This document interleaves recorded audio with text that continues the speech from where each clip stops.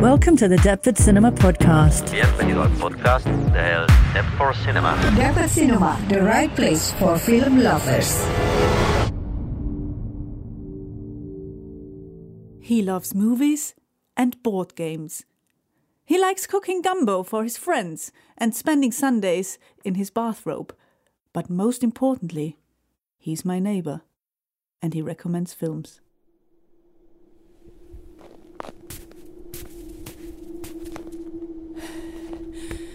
Hello everyone! I am currently on my way to my neighbour. He kindly invited me to his place and we are going to talk about his film watching habits during lockdown, but also about one of his favourite directors, Ari Aster.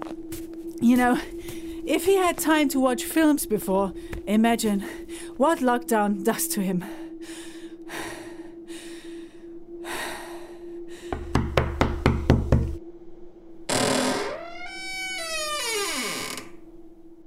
Hello, neighbour. Hello, neighbour. So, technically, my first question, neighbour, that interests me the most, I would say, how is the bathrobe? Is it still comfortable? I've been wearing it for about 40 days now, I'd say. Okay.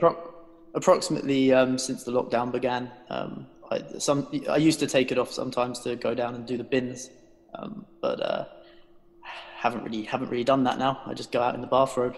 Okay. What material is it? I was wondering. I don't really know. I'd like to say it's a flannel, but it feels cheaper than that. It feels like if it caught on fire, I'd go up pretty quickly. Okay. Yeah, that wouldn't be too optimal, but all the best for you and your bathrobe. And how are the board games? Are you still playing at the moment? Yes. I play board games with my wife. We have a selection. Okay. Can you name a few? Maybe we have some listeners who would like a board game recommendation as well. Oh, we play a lot of Pandemic, but that doesn't sound. It's not very good idea at the moment. We don't really like to remind ourselves of that. So we've been playing all kinds of detective games. You know, nice. Crazy stuff that's happening out in the world that enlivens our boring lives. So we've been playing Sherlock Holmes, doing some Jack the Ripper kind of investigations, sort of 19th century and sort of Whitechapel kind of thing. We're going to play a game which is all about building castles later as well. Mad King Ludwig's German castle builder. Oh wow! Yes. Wow. So do you actually speak some German while you're playing it? If I knew it, I would. Okay. And I don't know any, so I think that would probably be quite racist. Yeah, I mean, you might hear it from my accent, and maybe I have told you before, I am Austrian, so obviously I speak a little bit of German as well. So I can just learn you important phrases if you wanted to. And does it make you any better at building castles? Because you could maybe come help. It actually does. It actually does. My flat looks a little bit like the inside of a castle, to be honest. I mean, you have never seen it because you never came down to see me in my castle, but yeah, it looks like it. I have a throne here as well. I'm going to have to take your word for that. Exactly. Yeah, But I have a sofa bed. Yeah, a very important phrase might be, ich will das Schloss für mich. Can you say that? Ich will das Schloss. Für What? mich. Für mich. Für mich. It means I want that castle for myself. I do. Might be a good start. Might be a good start for the game. Okay, I'll practice later. Great. And yeah, what about the gumbo? You're normally really keen on cooking gumbo for your friends, but I guess you're not doing that anymore because no friends, right? I've actually still got lots and lots of gumbo frozen in the freezer. Not that it would freeze anywhere else, but yeah, I actually stockpile it. It's got a lot of oil in it, you see, so it keeps well. Okay. And you and your wife, are you eating the gumbo soon, or will it stay there in the freezer for the rest of the lockdown? What would you reckon? I'd say the batch that's in there at the moment's been there for about 9 months now. So yummy. I don't know whether that's actually edible, but it makes me feel better knowing it's there. Okay, the feeling of I'm not going to starve. That's cool. I like that. So, and I think the most important question is, are you watching loads of films? I'm watching loads of films. Yeah, loads and loads of films. I mean, it's not that different to before the lockdown, because it's not like I really have anything else to do. But there's been a focus. And I've kind of been putting myself through my own kind of little film school, I'd say. Okay, so you once told me you have some kind of movie lists or something like that. Can you tell me more about those movie lists? Yeah, I've been logging my films every day. I use an app called Letterboxd, which I know is quite popular with people in the film community, the film watching community. So I've been doing that, and I kind of curate lots of little lists and top fives and best this and best that moments from things as I watch them, because otherwise they just kind of disappear into the ether. Sure. Any top 5 quarantine related films?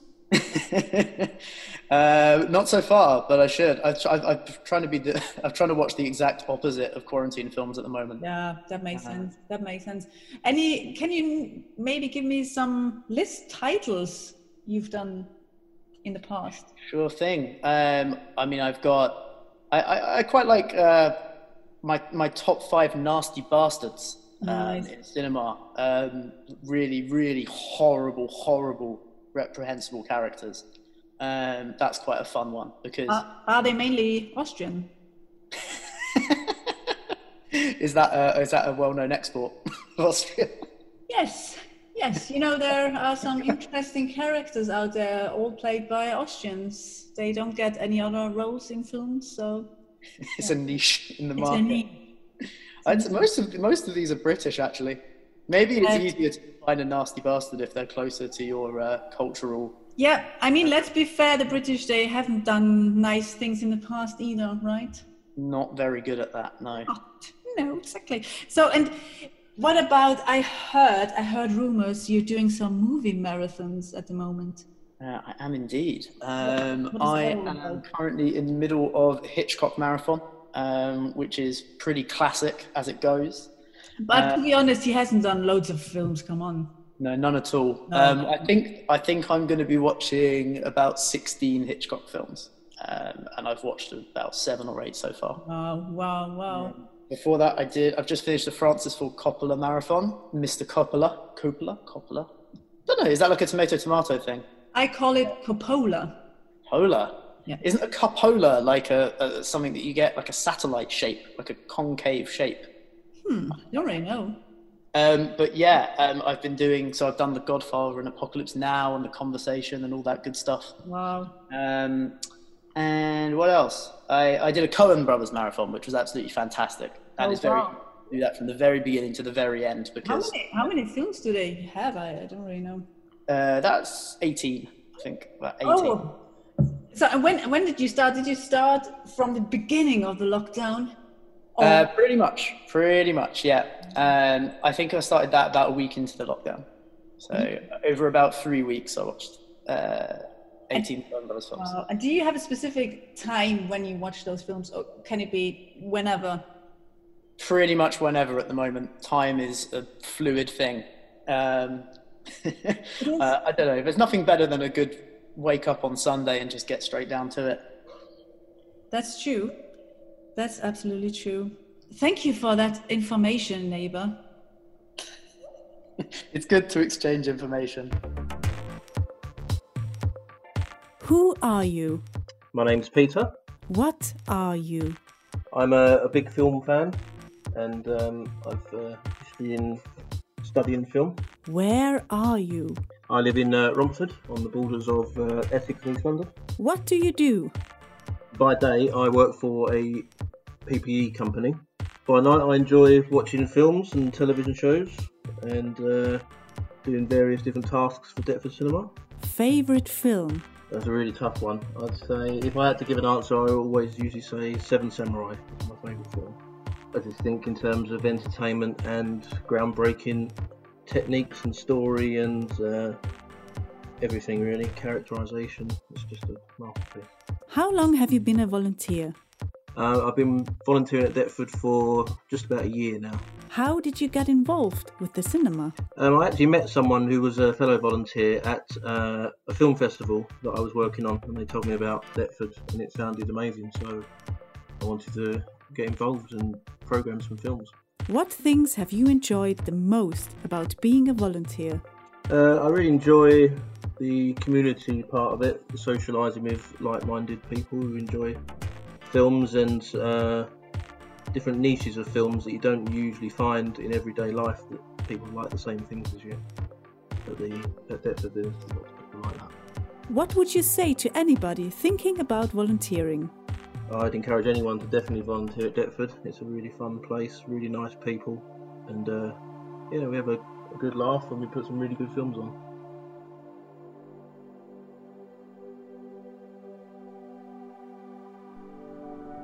Cinema of directors. Okay, so you normally recommend films, obviously. My neighbor recommends films, right?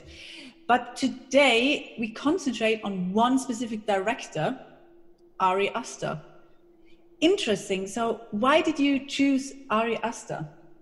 Well, I chose Ari Aster because he's a relatively new coming director. He's only got 2 feature films out at the moment and a host of shorts. So I feel like it's interesting to talk about directors where we don't really know what their body of work is going to be. Like, those directors where you're like, I don't think they've made their masterpiece yet. They could be fully capable of one. And all the elements that you're seeing are really interesting, but flawed. And I think that's what really interests me about Ari Aster, is that I don't think that as one of his films that I have liked without reservations so far, but I've loved talking about them, and they've genuinely shocked me, and they genuinely hit you in the gut, and they show some really transgressive, polemical, kind of disgusting things at times. They're really upsetting, and I don't know, I just think that he feels like quite a dangerous director who's up and coming. So you mentioned elements. What exactly do you mean by elements? Is it more the mise en scène in total? Is it the storyline, or is it his directing, or? I think it's like the themes that he comes back to. So even though he's only done a few films, it's quite interesting to look at what recurs in them and his concerns. So they're nearly always centered on families. So just to sort of mention the films that I have seen so he has 2 early short films that I've seen are Munchausen, which is about a young boy heading off to college and his mother's concerns about that. There's a short film called The Strange Thing About the Johnsons, which has such a jaw-dropping premise in terms of how outrageous it is, that I don't necessarily want to spoil until we get to spoilers later. And feature-wise, he had Hereditary, which created quite a big splash. I believe that was 3 years ago. Then it came out, quite a big splash on the sort of horror scene as a sort of first feature, with sort of reports of people fainting and saying it was the scariest thing ever. And then he had Midsommar last year, which is kind of a crazy, I would say Swedish sort of death cult film, but it's a lot more complex than that. I absolutely agree. And I have to say, whenever I watch one of his films, so I haven't seen Hereditary, I watched Midsommar, but I watched a lot of his short films. And I have to say, although they are short films, and he was still in university when he did some of those films, it's unbelievable, this love for detail, I would say. So like I said, the mise en scène, it is amazing how he uses lighting, how he uses, actually also the costumes are amazing. I mean, I went to film school and I've never seen a similar film like that, because I think the attention to detail, but also I think he spent quite some money on those films. I don't know, do you have any background information, or what do you think about those early short films? So the early short films, I don't know much more than having actually just seen them. So I just sort of have a more visceral reaction to them. But I'm always very surprised by how the high production value on his very early stuff. His cinematographer, I can't remember his name, Powell something. Pagor Zelski. He is unbelievable. Has some really audacious shots, really high art direction. And I think that the interesting thing about a lot of Ari Aster's setting and framing is that it's all very boxy and symmetrical and artificial. So in Hereditary, there is a recurring visual motif, which is dolls' houses. Or at least these like little crafted environments that a member of the family makes. And there are sort of scenes that are echoed within these little mise-en-scene rooms that then happen in the house to the family as a whole. And it kind of gives this sense of his actors and his characters kind of just being puppets for him to toy with, which, given that he deals with a lot of themes of like fate and manipulation and stuff like that, feels quite fitting. So he does a lot of through the mirrors, or actually more than one story happening at the same time. So for example, I watched this short film, it's called Basically, and he has this lady talking while another lady is standing outside and doing something. So you have this more than one story happening at the same time. I don't know, is it the same in Hereditary, or? In Hereditary, it's more about foreshadowing and fate. Because I always pronounce it wrong, I think. I always say Hereditary, but is it Hereditary? I say Hereditary. What did you say? Hereditary. Hereditary, rather scary. Hereditary, scary. Francis Ford Coppola. Yeah, that's interesting. It is very scary, though. But yeah, I think mirroring is interesting. I just rewatched Midsommar earlier this morning. There's an interesting scene there where he juxtaposes one scene of quite intense grief and screaming with a very sexual scene with lots of screaming. The overall effect is lots of screaming, but it is funny. It does show that there's a dark humor working down there in the midst of putting his characters through the emotional ringer, as it were. Definitely. And I have to say, Munchausen, one of his short films, it's without any dialogue. So it's basically, it feels like watching an opera. Because it's classical music, but I think it's very powerful. It's very, very powerful because a large sequence of the film is essentially a mother seeing her son's future as he goes to college and all of the sort of nice things that happen. It's sort of like a fast forward coming of age. And I can't take any credit for this at all, but an observation that I saw online, which I thought was awesome, is it's a little bit like a Pixar montage, like in like a film like Up. Yeah. Like it's like a really colourful, happy Pixar montage, which being Ari Aster, it doesn't really stay like that for long. Definitely. Would you say his mom, this boy's mom, is in the nasty bastards list? Would you? She's pretty nasty, yeah. Yeah, I think she could go in there. She could absolutely go in there, definitely. She's eligible. You know what you get when you watch those films, and you can really tell he is quite talented. Oh, certainly. And I think that's where I find it really interesting, is that he's really good at, his short films are excellent. He's really good at like the core idea. And I think he hasn't quite yet pulled that off in a feature film, like 100%. Okay, I think we're still waiting. I think we're still got Ari Aster's best film coming. I think, and I think that is because I do find him to have almost just hair-pulling, frustrating issues with either pacing or tonal changes in his feature films.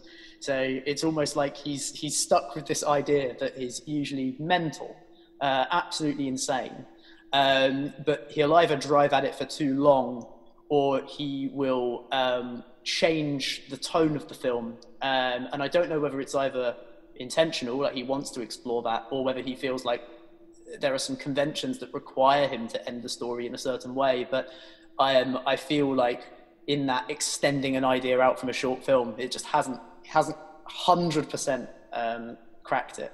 Okay, so probably producer problem. Potentially. I mean, who knows? I feel like he's a very indulgent director, which is brilliant. I love indulgent directors. I would much rather watch films that are a glorious mess and are not kind of 100% perfect, but they've got some really like raw ideas in them, and the director is really pushing them, and that's why I like what he does. So, you know, I can finish watching a film and I'll go, well, I wouldn't give that 5 stars, but I was absolutely engrossed by it. Cinema of scenes.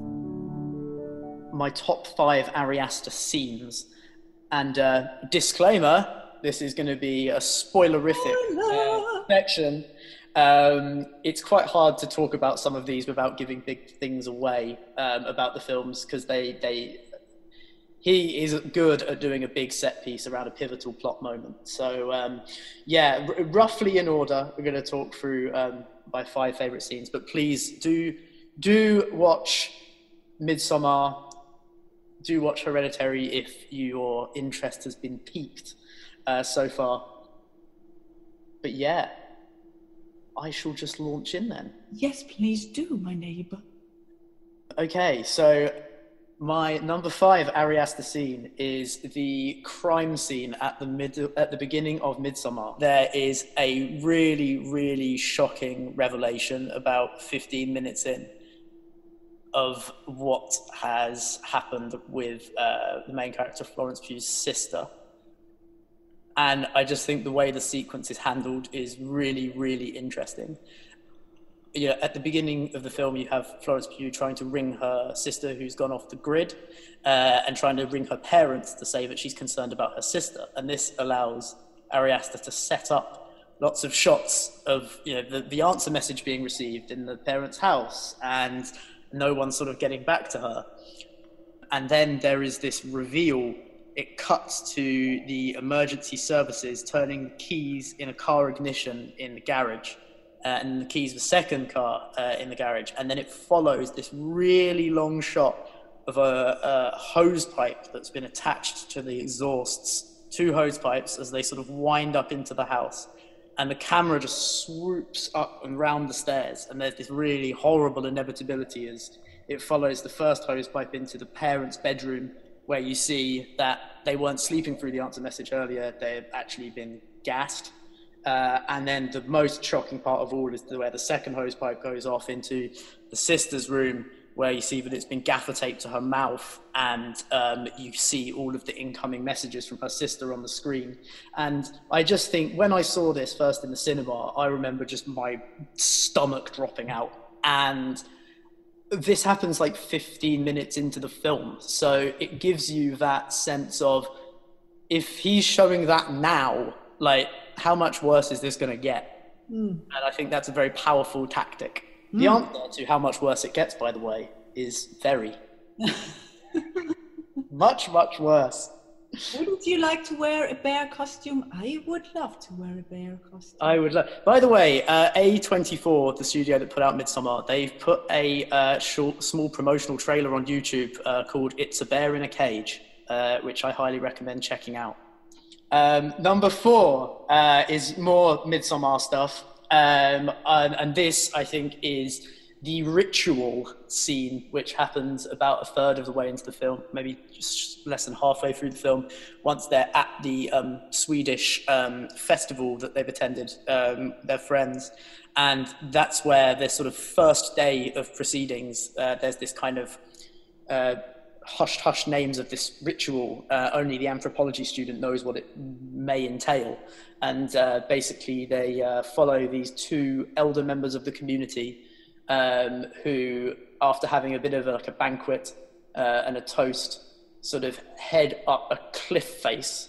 And this is where I really, really found this scene impressive, because of how much it made me think of some sort of surrealist filmmakers from the 70s. It made me think of Alejandro Jodorowsky, films like El Topo and Holy Mountain, because there's this really strange kind of like shamanic, ritualistic, very psychedelic soundtrack as you see these two old people crest up the top of the hill, and essentially they're going to throw themselves off the cliff with a full audience of onlookers as their faces smash against a rock on the ground. And it's kind of spacey and airy and very, I don't know, I think shamanic's the right word. It feels like it's come from another planet. And I just think that that change in tone is something so bizarre is very impressive. And it made me realize I never thought of how my face would look like if I jumped off that cliff. And now you know. And now I know it. Cool. So next up, my number 3 is from Midsommar, yet again. I just think there's a lot of good moments in Midsommar, but promise this is the last one. It's a long film as well. It's a long film as well. A long film, yeah, exactly. It's probably half of his filmmaking career in runtime terms. And probably my favourite scene in Midsommar is when Florence Pugh is crowned the May Queen. And this is where, after kind of dancing around a maypole, everyone else kind of falls down in exhaustion, and she's given this kind of crown of flowers and a kind of mantle of flowers. And it's what is so interesting about this scene, not only the colours and the costume design. I mean, by the end of this film, Florence Pugh literally looks like a slug made of flowers, like she's in this gigantic kind of Elizabethan costume almost. Just made of colourful flowers. But what's really interesting here is it ties into my other favourite thing about the film, which is I think the film has probably the most realistic hallucination effects I've seen in a film. And by this point, everyone has taken some form of psychoactive drug. And as Florence Pugh sort of walks up to this banquet table and everyone's cheering her on that she's the May Queen, you start to see the flowers in her costume kind of pulsate and open like little mouths, and all of the hedges in the background have this kind of oily swimming effect on them. But the craziest thing is that there are actually hidden faces in the hedges, and they are subtle enough that you kind of go like, what? Did I just see that?